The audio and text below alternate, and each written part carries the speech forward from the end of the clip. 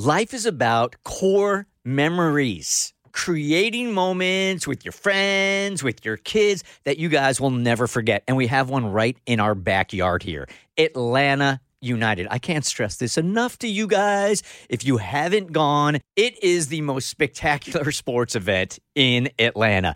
The crowd is wild. They never sit down. It is electric. It is an amazing event each and every week, and the games are right down the street. It is Atlanta. Go online, get your tickets today. atlutd.com.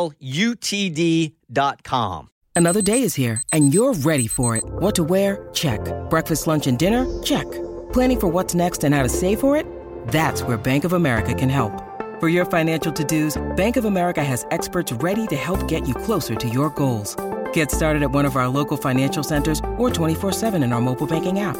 Find a location near you at bankofamerica.com/talktous. What would you like the power to do? Mobile banking requires downloading the app and is only available for select devices. Message and data rates may apply. Bank of America N.A., member FDIC. Hey, The Bert Show. Sometimes different words, different phrases will mean different things based on your age, right? So, Abby, when I ask you at 26 years old, what does out of pocket mean? It means if you're being a little outrageous, if you're being a little too much. A little too much, a little unhinged, right? A little unhinged. That's what most millennials think that phrase means when it doesn't. You guys have redefined that word. That's not what I think it means. What does it mean? I think it means when you have to pay for something yourself. Out of pocket. You come out of pocket for it. Okay, that's another good one, right? So there are 3 different definitions now of this statement. And you will answer differently based on your age. Because, Cassie, you're how old? 38. Okay, those are 2 right there. My boss, every time she's going to be out of the office for a portion of the day, not the whole day, but like for a doctor's appointment or something, she'll say, "So I'm going to be out of pocket today from 1 to 2. And it just cracks me up every time because it's like, what you going to get up to, girl?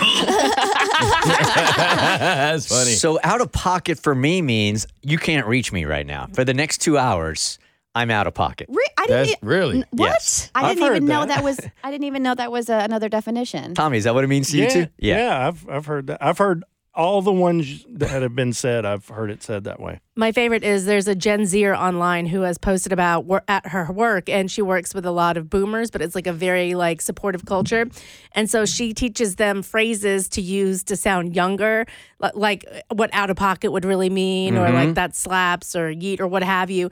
And in return, she'll say, "How do I tell this person to F off? This isn't my job." And they translate her stuff into corporate speak for her. So it's a two-way translation. right? So she gets how to like, Isn't that funny? "Thank you. This really isn't in my lane at the moment, and I don't have the capacity to take on this project, but let me reroute you." Like, so they'll do that for her. And I just think it's the cutest like work relationship ever. We're going to call him Doug here. He regrets asking his wife for a divorce and is wondering from your guys' perspective, is it too late? She won't talk to him. He wants to be on The Voice Disguiser. Hey, Doug, good morning. Hey, how's it going? All right. Okay. Bring us up to speed here. Give us the history, why the divorce, why the reversal in your mind and your heart over it. Tell us everything. Sure. So we were together about 14 years. We, let's see. So I had spoken with her about, helping out around the house. And we had bought a larger home about 4 years before the end of our marriage. We went from a small condo, about 500-something square feet, to 2,800 square feet, And at that point, she actually ended up getting laid off right away, which was no problem. But because our finances were in a great place or whatever, and we had no kids or anything like that. So during the last 4 years, and most of the marriage, she just maintained like doing the kitchen or really doing the dishes and helping out with administrative, writing checks or something like that, or anything administrative around the house, whatever. So during that time, she had nothing that she had to us obligated to do. She may have come to my office and helped out a little bit. I own my own business. But meanwhile, I'm working 16 hours a day. I paid off the house in 18 months. Bought cars, paid off, made sure we stayed debt free. I also cleaned the house while still working at least 16 hours a day. Like she didn't like cleaning bathrooms. I had no problem with that. I did that. I did home improvements, home repairs. I even bought a little vacuum to run around the house to clean the house and such. During that time, I just asked her to help out with 50% of the household work, which seemed rather reasonable. She had no job, and I was working like crazy and doing everything else. So, which, probably still wouldn't hit 50%. But, I just felt unappreciated, unloved, and taken for granted. So one day I was just like, I was really frustrated through that, especially the last conversation we had. She's like, oh, I thought we'd have a housekeeper by now. So I was like confused and frustrated at that point. So between that and, of course, our bedroom life, we spoke about that. A little change, but, bedroom life was also an issue. But I think more, being a partner was more of a problem for me, for her, with her. And so I was extremely frustrated, and it may not even sound divorce-worthy to you guys, but, so I asked her for a divorce at that point. And during that time, she talked about going to counseling, but it just never happened. And a lot of it, I think even we had, even from COVID stress, and, a lot happened during those 4 years. But, and during that time, we split finances, 50-50. But then the funny thing is I ran into her one day and she goes, she wouldn't speak to me after we got divorced, a little after, divorcing or whatever. She just would not speak to me whatsoever. So I ran into her and she tells me I took everything, which is kind of crazy because we split everything. She may be talking about things around the house or, household goods maybe. I'm not sure. But we didn't really have a full conversation because, we talked for a little bit. Well, we didn't talk. I kind of walked behind her, talking to her, and she just gave me this attitude and told me I took everything.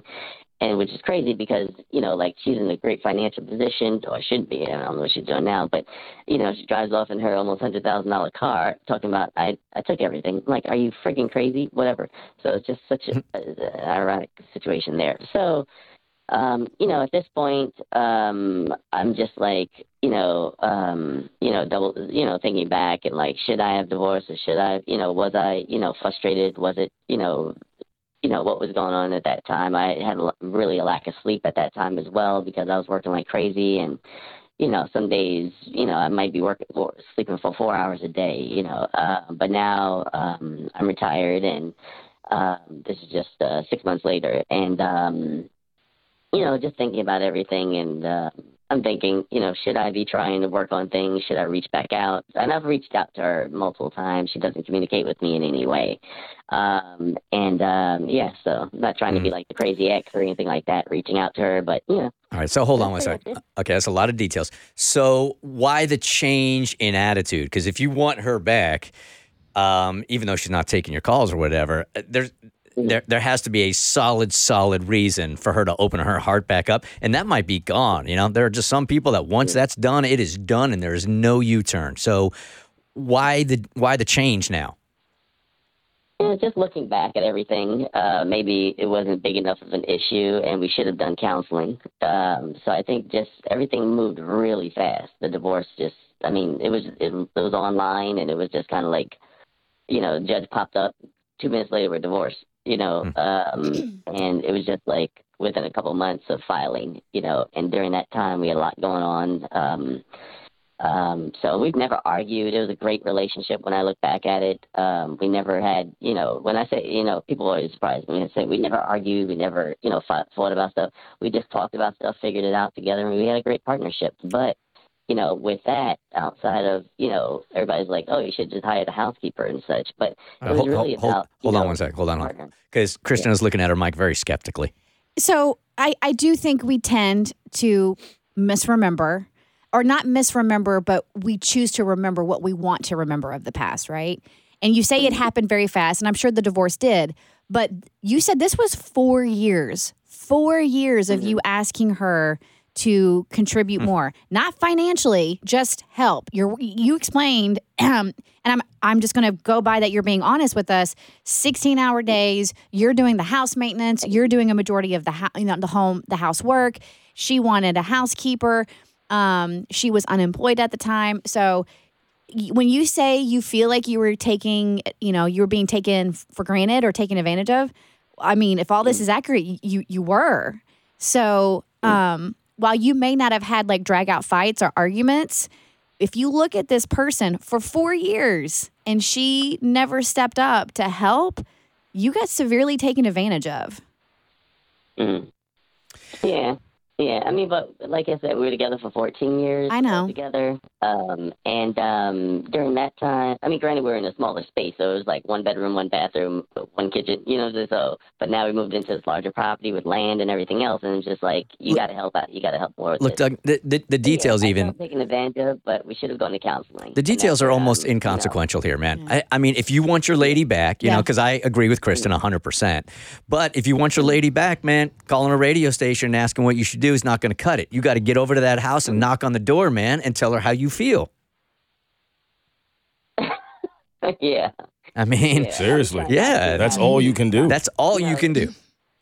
Well, I'm trying not to have any conflict either. I don't want anything to blow up into something else. And, Is she dating anybody else right now? I mean, I don't think so. Okay. I strongly doubt it. Look, if I'm you, I don't know. and we're on limited time here, so we got to take off. But if I'm you, I'm going over there, I'm knocking on the door, and I'm showing her that, look, I've rethought this thing through. Maybe we made a mistake. I'm willing to go to counseling here. And she's more mad about the I took everything kind of thing, which is what she said. She's like, I'm not mad. It's not the divorce. I feel like you took everything, which is just absurd. Yeah, it's irrelevant if you want it back. You got to go over there, like Bert said, and just knock on the door and pull your heart out. Not mad about missing you. She's mad about missing the things. Why do you want her back? I mean, we could do that for half an hour here. That's longer than what we have time for, man. Well, he also said that he's retired now, so maybe he's got some more time. He's thinking it. Now he's maybe a little bit on the lonely side. That's but what I'm thinking. The bottom line doesn't even matter. You want your lady back, you got to knock on the door and say, I want you back. I screwed things up. It's The Bert Show. Hey, The Bert Show.